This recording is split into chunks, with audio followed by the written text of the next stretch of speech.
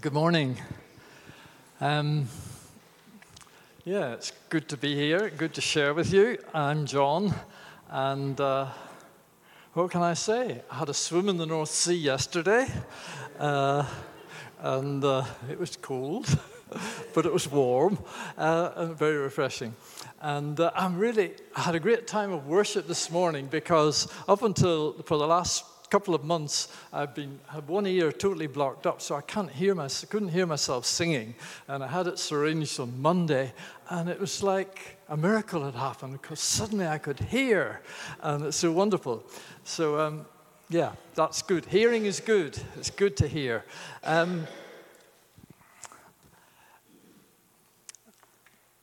We're doing this Curious series, and it's good to be curious. On Friday night, I sat in our garden and I watched a dragonfly, and it flew backwards and forwards and across, and sometimes it would jerk up and down as it was catching insects. And it was fascinating, and I was curious, just an amazing creature. And then, that was Friday evening. Saturday morning, I was in my study and looking out, and there it was again, flying up and down. And I thought, wow, I just get curious. Where's it going? What's it doing? And then I have a picture to show you. Now, do you see that little shiny, coppery-colored insect? It's not a good photograph of it. I don't know what it is, but it was in our garden, and it was glistening. It was like copper, shiny, shiny copper, as the sun shone on it. And it looked like a ladybird, but it wasn't. So if you can tell me what it is, I'm curious. I want to know. And Darren's not here this morning to tell me. And then another one there, another picture, yes, that you'll recognize the HMRC building that's being built in town. And I just am curious about those two guys up on the top of that lift. How is that possible? I wouldn't want to be up there. And then I was watching Mozart's Great Mass in C minor, which you all know off by heart, don't you? How on earth did he compose it? It was just so beautiful. And the words there, thou that takest away the sin of the world, have mercy upon us. I was thinking there's 5,000 people there in the Royal Albert Hall. Did they realize what those words are all about? Amazing. Curious why they want to go and hear it if they're not Christians. But yeah, curiosity is good. I heard about the crew of a warship who were very curious about their captain, because every morning before he started work, he would go down to his office and he would unlock a drawer in the desk and take out a metal box, which he would unlock and open, and take out an envelope, and he opened it, and he would read what was on a little piece of paper in the envelope. Then he'd put it back in, lock it all up again, and get on with his daily routine. And the crew were really curious to know what was going on. And then one day, the captain was killed in action, and they thought, this is our opportunity. They got the key, they rushed down to the office, they opened the drawer, got the box out, opened the metal box, got the piece of paper out and read it, and it said on it, port is left, starboard is right. Curiosity. It's good to be curious. Curiosity is one of the powerful drivers of science discovery. It's an innate desire to understand and explore the world around us. And when scientists are curious, then it leads to lots of new discoveries, which in turn lead to more questions and more curiosity and more areas of exploration. And I was thinking the same thing could be said about being curious about Christ. And our theme today is being curious about Christ. Some of you here today may be curious about Jesus and have started thinking and asking questions about him. Who is he? Does he care about me? What can he do for me? Will he help me get out of the mess I'm in?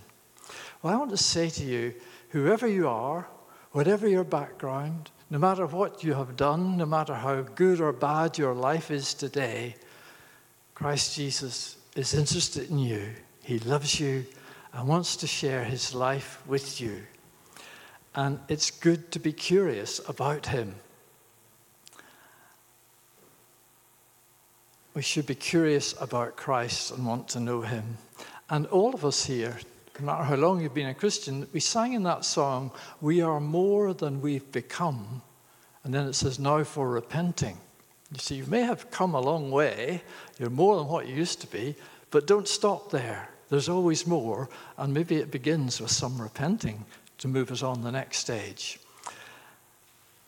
I'm so thankful for the many people who from my early years stimulated me to be curious about Jesus. And I committed my life to Christ 58 years ago at the age of 14, and I've never regretted that decision. This mission in the church that I was in at that time over in Northern Ireland had invited a Major Alistair Smith to come and preach, and he was a great preacher. And I discovered just recently that he was the prayer leader of the all-night prayer meetings when Billy Graham was here in London in the 1950s. And I thought, wow, I've got a link now that goes right back to Billy Graham. I don't know whether it made me any better a preacher, but there you are. But, you know, his preaching touched my life and changed me. And there have been times, a few times, when I've selfishly strayed away from Jesus. But the powerful tug of his love has drawn me back again and again. And looking back through all the ups and downs of my life, I have so much thankfulness for his presence and his love, his grace, his forgiveness, his plans for my life, his guidance through those plans. It's been so thrilling, so challenging, so rewarding. And I just love this wonderful Jesus that we know, my Savior and my Lord, my constant friend. Be curious about him. He's a wonderful person. Let's pray before we look at Scripture. Thank you, Lord. I thank you for being such a good friend to me and so gracious and so forgiving and so loving. And thank you, you want to be that for everyone here. Help me to present this Jesus this morning as clearly and powerfully as Billy Graham, if you can do that. But Holy Spirit, I just ask you to open every ear to hear what you want to say to each one this morning. And may all the glory go to you. In Jesus' name, amen. I've entitled what I want to say to you, 7 Reasons to be Curious About Christ. I haven't got much time, so I probably will only mention some of them as headings, but others, there's 2 in particular I feel God wants me to concentrate on. We'll begin by looking at John chapter 1. John was a disciple who was loved by Jesus and the closest to him. And in John 1 we read, "In the beginning was the Word, and the Word was with God, and the Word was God. He was in the beginning with God. All things were made through him, and without him was not anything made that was made. In him was life, and the life was the light of men. The light shines in the darkness, and the darkness has not overcome it." My first point I want to call, Jesus is out of this world. You notice in this passage that John is talking here about Jesus, but notice that John doesn't begin with Jesus' birth. There's no stable, there's no angels, there's no wise men and all the Christmas stuff. He begins with Jesus' pre-existence. Twice he says the Word was there in the beginning. So this Word existed before time, before creation, before the beginning of everything. In other words, the Word is eternal. And then it says the Word is God. He was God. He is a person. That's Jesus. And then the Word who existed before time, who is God, who is a person, made absolutely everything, including that shiny ladybird thing in my garden. God made it. And that's something to be curious about. The Creator must be all-powerful. And that's wonderful news if he is a good person. He knows all about you and me. In fact, he must know us better than we know ourselves because he created us. And that's good news if he's a good person. But note first, this Jesus is out of this world. Then secondly, I've said Jesus demonstrates the good life. This is about his character, his teaching, and his works. And when we look at that, we discover he is a really good person. John 1:14 says, the Word became flesh and dwelt among us, and we have seen his glory, glory as of the only Son from the Father, full of grace and truth. Read the Gospels, you'll find that Jesus' words and teaching had a ring of truth about them, and his life demonstrated great grace. His perfect character, his incredible love, his truthfulness, his compassion and empathy, his obedience to his Father, his grace and forgiveness, his humility, his wisdom, and you could go on. This perfect character, we can trust him. And all that he did was good. He transforms lives for good. In Luke 19, we read the story of Zacchaeus. It says Jesus entered Jericho and was passing through, and there was a man named Zacchaeus. He was a chief tax collector and was rich. Zacchaeus was working for the Romans, the enemy of the Jews. He was hated as a traitor, and he was corrupt.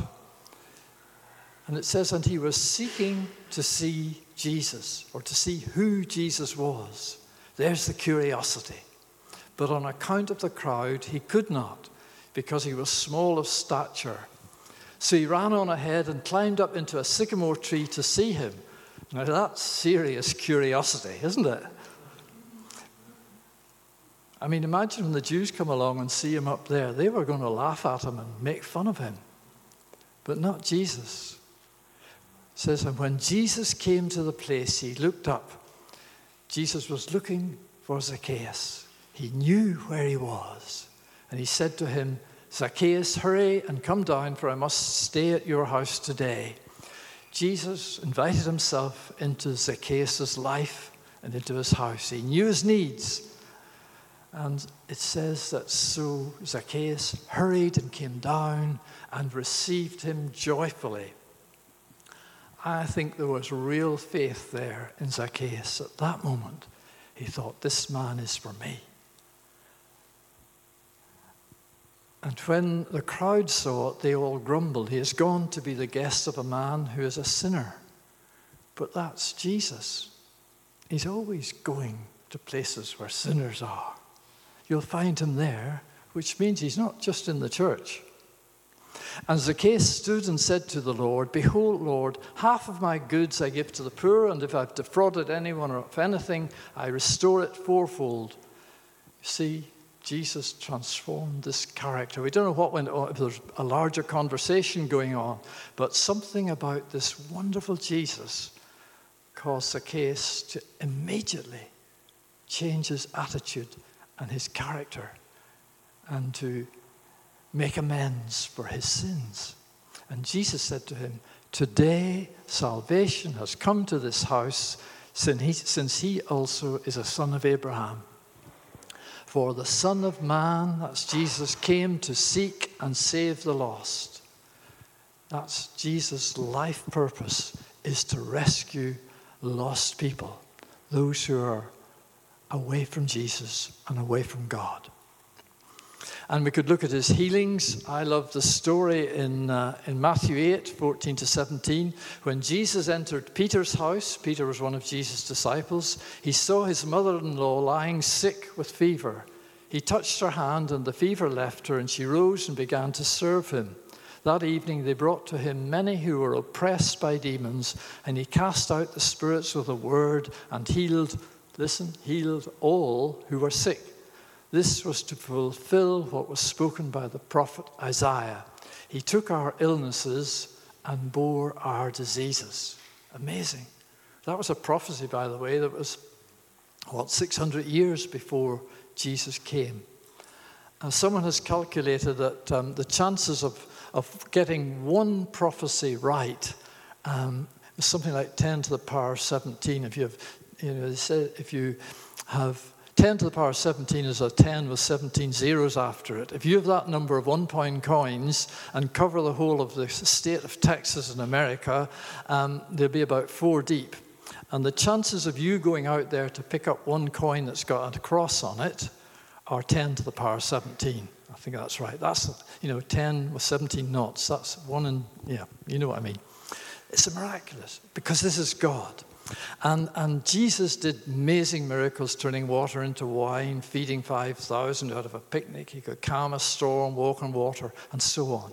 This life of Jesus was perfectly good, perfectly centered on doing good to people like you and me. He loves to do that. And even Pilate at Jesus' trial 3 times declared him not guilty. My third point, Christ offers a solution to sin and failure. This is where we come to the cross. And the cross is such a wonderful thing, such a horrific thing, but how God has transformed this awful crucifixion into something that's transformed the world ever since. Man's greatest need and God's greatest determination is to have man's relationship with God restored. Jesus said, everyone who sins is a slave to sin. Paul said, all have sinned and fallen short of the glory of God. God's glory is just his amazing character. Everything about God's character is glorious. And that's what he calls us to be. To be like Jesus, to be like God. We like to compare ourselves with others. We would like to say, well, I'm not a bank robber, I'm not a murderer or rapist, or even we might compare ourselves with our neighbors and say, well, I don't behave like that, or I'm not as bad as them. Or we must compare ourselves with Jesus. His description of our condition is very accurate. Everyone who sins is a slave to sin. We don't like that word, sin. It's got that big I in the middle, and really sin is about putting myself before God. Malcolm Muggeridge, who was a great Christian writer and a philosopher, he lived through the horror of 2 world wars and saw firsthand the brutality and the deprivation that occurred under dictators like Stalin and so on. And he wrote, the depravity of man is at once the most empirically verifiable reality, but at the same time the most intellectually resisted fact. He means that the sin nature of human beings is self-evident. You know it? I know it in my life. The pages of history are filled with the example after example of human cruelties, ranging from hurtful words of a children's playground to the loss of thousands of people in terrorist attacks or through the brutality of evil dictators. It's still there in the world today, isn't it? Sin. Malcolm had been faithful to his wife his whole marriage, but he always had in his mind that he wanted to have an affair just to see what it was like.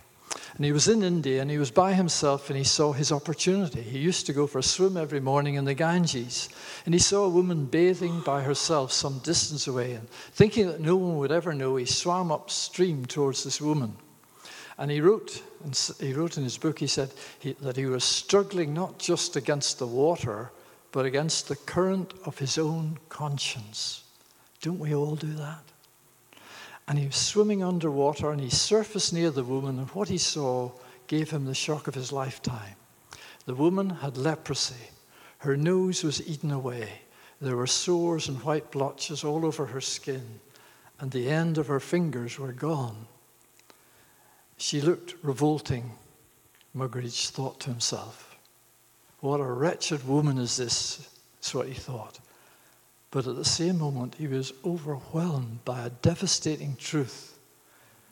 He said, what a wretched man I am. It was not the woman who was wretched, it was his heart.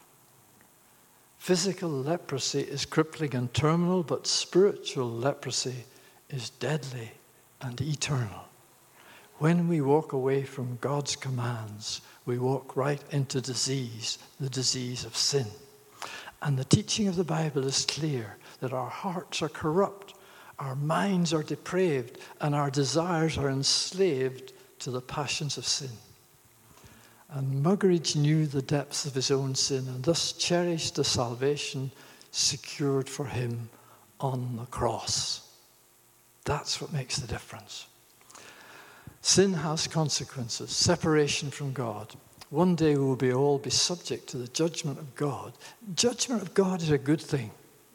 You know, the Stalins are not here anymore, and they didn't suffer the consequences of their evil.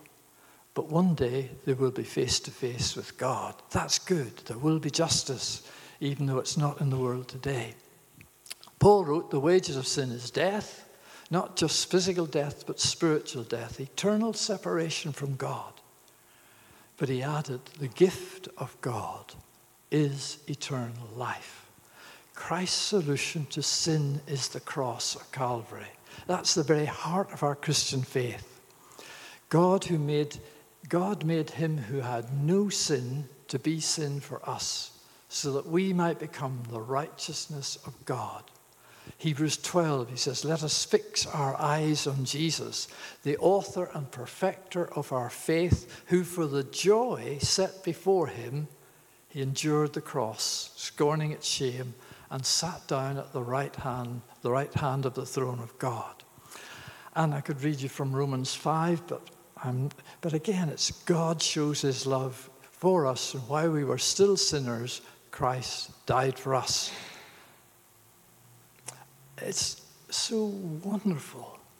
This perfectly good man, this sinless man, this wonderful, loving, caring, kind, compassionate Jesus, willingly, joyfully suffering the excruciating agony of being nailed to a wooden cross. And he did that for every single person. He has taken your punishment and mine. Wow. What a Savior.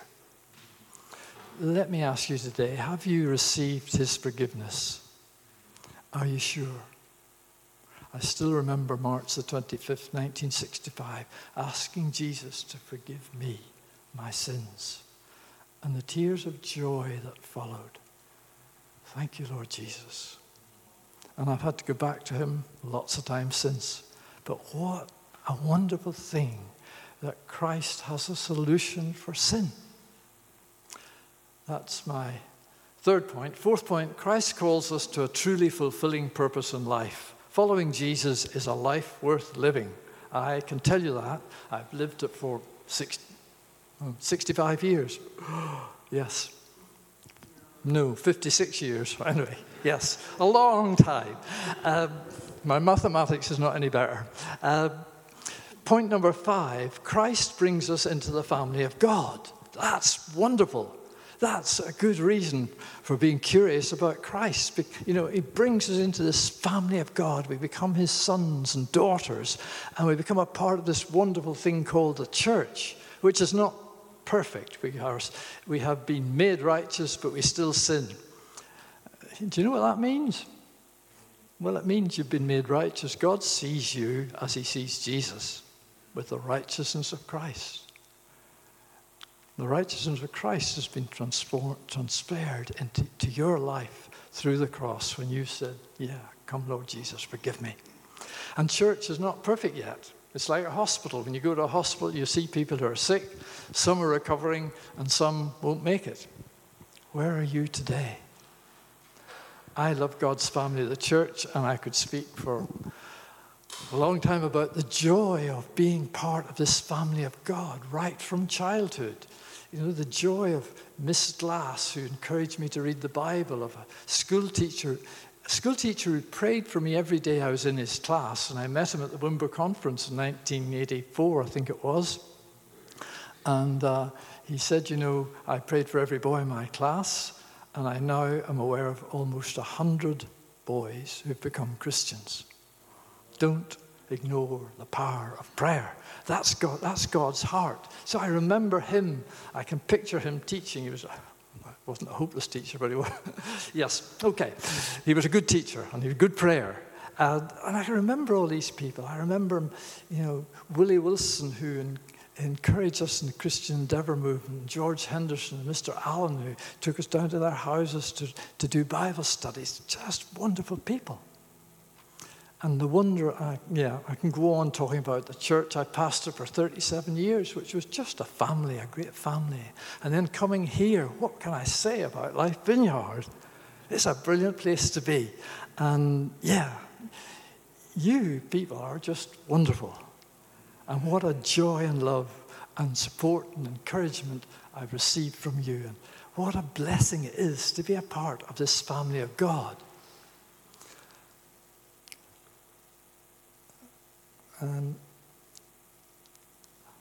I want to go on. Point 6, Christ offers hope in the face of death. Christ offers hope in the face of death. Death seems to be constantly in the news, doesn't it? Death in wars and fires and floods and famines and disease and plagues and so on. I wonder how many times have you listened to the funeral words, earth to earth, ashes to ashes, dust to dust? How dreadful they would be if they ended there, if they weren't followed by the words, in sure and certain hope of the resurrection to eternal life. Hallelujah. That's our hope.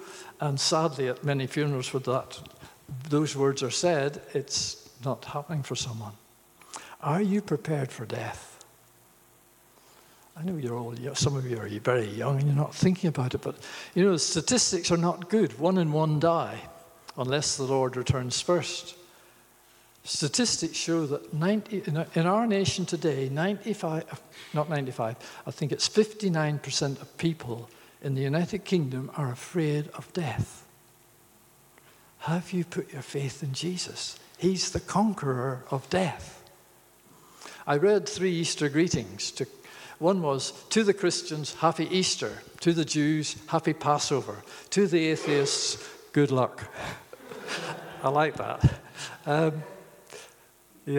God took the apparent tragedy of death and turned it into triumph over sin and death and hell. In the resurrection, God shows his acceptance of Jesus' death for our sins, that we can have our sins pardoned, that we can have peace with God, and the promise of life together with Jesus forever. Read 1 Corinthians 15. We used to sing a song way back in the 80s. I remember singing at Spring Harvest, I get so excited, Lord. Do you remember that one? I get so excited, Lord, every time I realize I'm forgiven. Jesus, Lord, you've done it all. You've paid the price. I'm forgiven. Living in your presence, Lord, is life itself. I'm forgiven, I'm forgiven. With the past behind, grace for today, and a hope to come in the future, I'm forgiven. Do you know you're forgiven? Do you know you're forgiven? I was thinking about some of the people I ministered to. I better stop soon. Funeral service I was at the crematorium, and the minister said, Clive didn't come to church, but he was a good man, and he was baptized. And that's good. But church attendance, living a good life, or baptism do not save us. Anyone can attend church. No one lives a perfect life, and baptism doesn't save a person from their sins. And then I was called to a house where a man had died, George. And his wife answered the door. She said, I don't want to go up to his bedroom. You go. And I went up to the bedroom. And this man, George, he was a lovely, lovely old Christian. He had 1 foot out of the bed. And his finger was pointing ahead like that. And there was almost a smile on his face. And I really believe he had seen Jesus and he was wanting to run. What a way to die. I think of Old Man Moore. I told you about him a few times ago. An old man in my church. And he used to sit in the seat behind us because we all had our set pews. And he used to sing the old psalms with great gusto, but he couldn't read the words because he hadn't good eyesight. And if he couldn't remember the words, he sort of along to the tune. But one day he went home from church He sat down in a chair and he said to his daughter, "This is none other than the house of God, the very gates of heaven." And he died. What a way, what a wonderful. This is our God. He has defeated death. We have nothing to be anxious or worried about. Romans 8, what shall we say to these things? If God is for us, who can be against us? He who did not spare his own son, but gave him up for us all, how will he not also with him graciously give us all things? Who shall bring any charge against God's elect? It's God who justifies. Justify just means it's just as if I'd never sinned. That's how God sees you if you've come to Jesus. He sees you as if you'd never sinned. He sees you like Jesus. Who is to condemn? Christ Jesus is the one who died, more than that, who was raised, who is at the right hand of God, who is indeed interceding for us. Who shall separate us from the love of Christ? Shall tribulation or distress or persecution or famine or nakedness or danger or sword? As it is written, and it goes on to say, no, in all these things, we are more than conquerors through him who loved us. The resurrection means God has accepted Jesus' sacrifice on the cross. Forgiveness is guaranteed when we come to the cross and ask God's forgiveness. We are justified. It's just as if I'd never sinned. Death is defeated. We shall be with Christ in glory for all eternity. Satan has been defeated. We are more than conquerors now. We can now be filled with the Holy Spirit, with the very Spirit of Jesus empowering us to live as Jesus lived and to do the things that Jesus did. And point number 7, Christ is a friend who will always be there for you. I can tell you that. That's my story. He's always been there for me at some difficult times in my life. He's never let me down. His presence is there with me. And we are able to pray to this great Jesus. And he listens, answers prayer. And he's praying for us, as we read, at the right hand of the Father. There he is, interceding for us. That's why we can be curious about Jesus. And we need to be constantly curious. Keep on being curious about him and look at all these aspects that are there.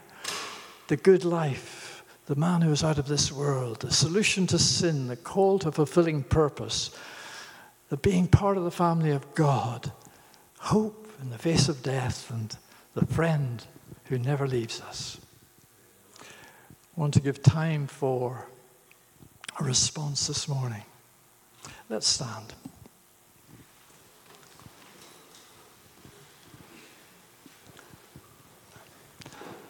And let's just be quiet for a moment.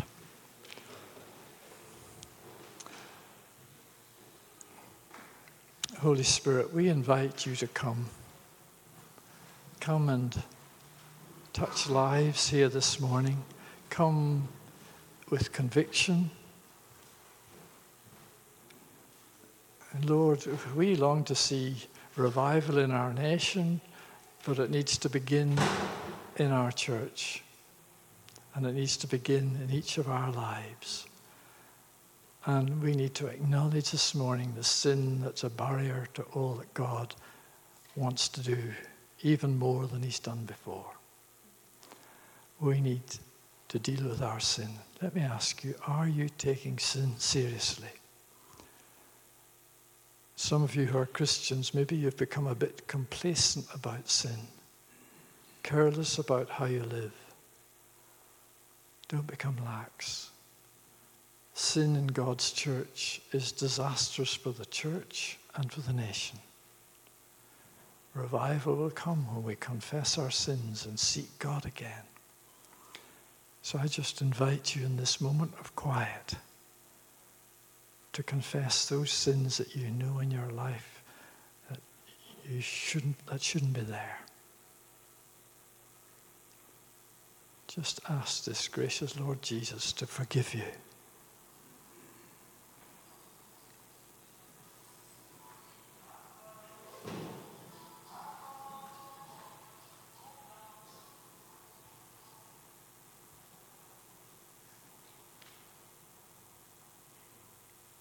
Ask him to forgive you.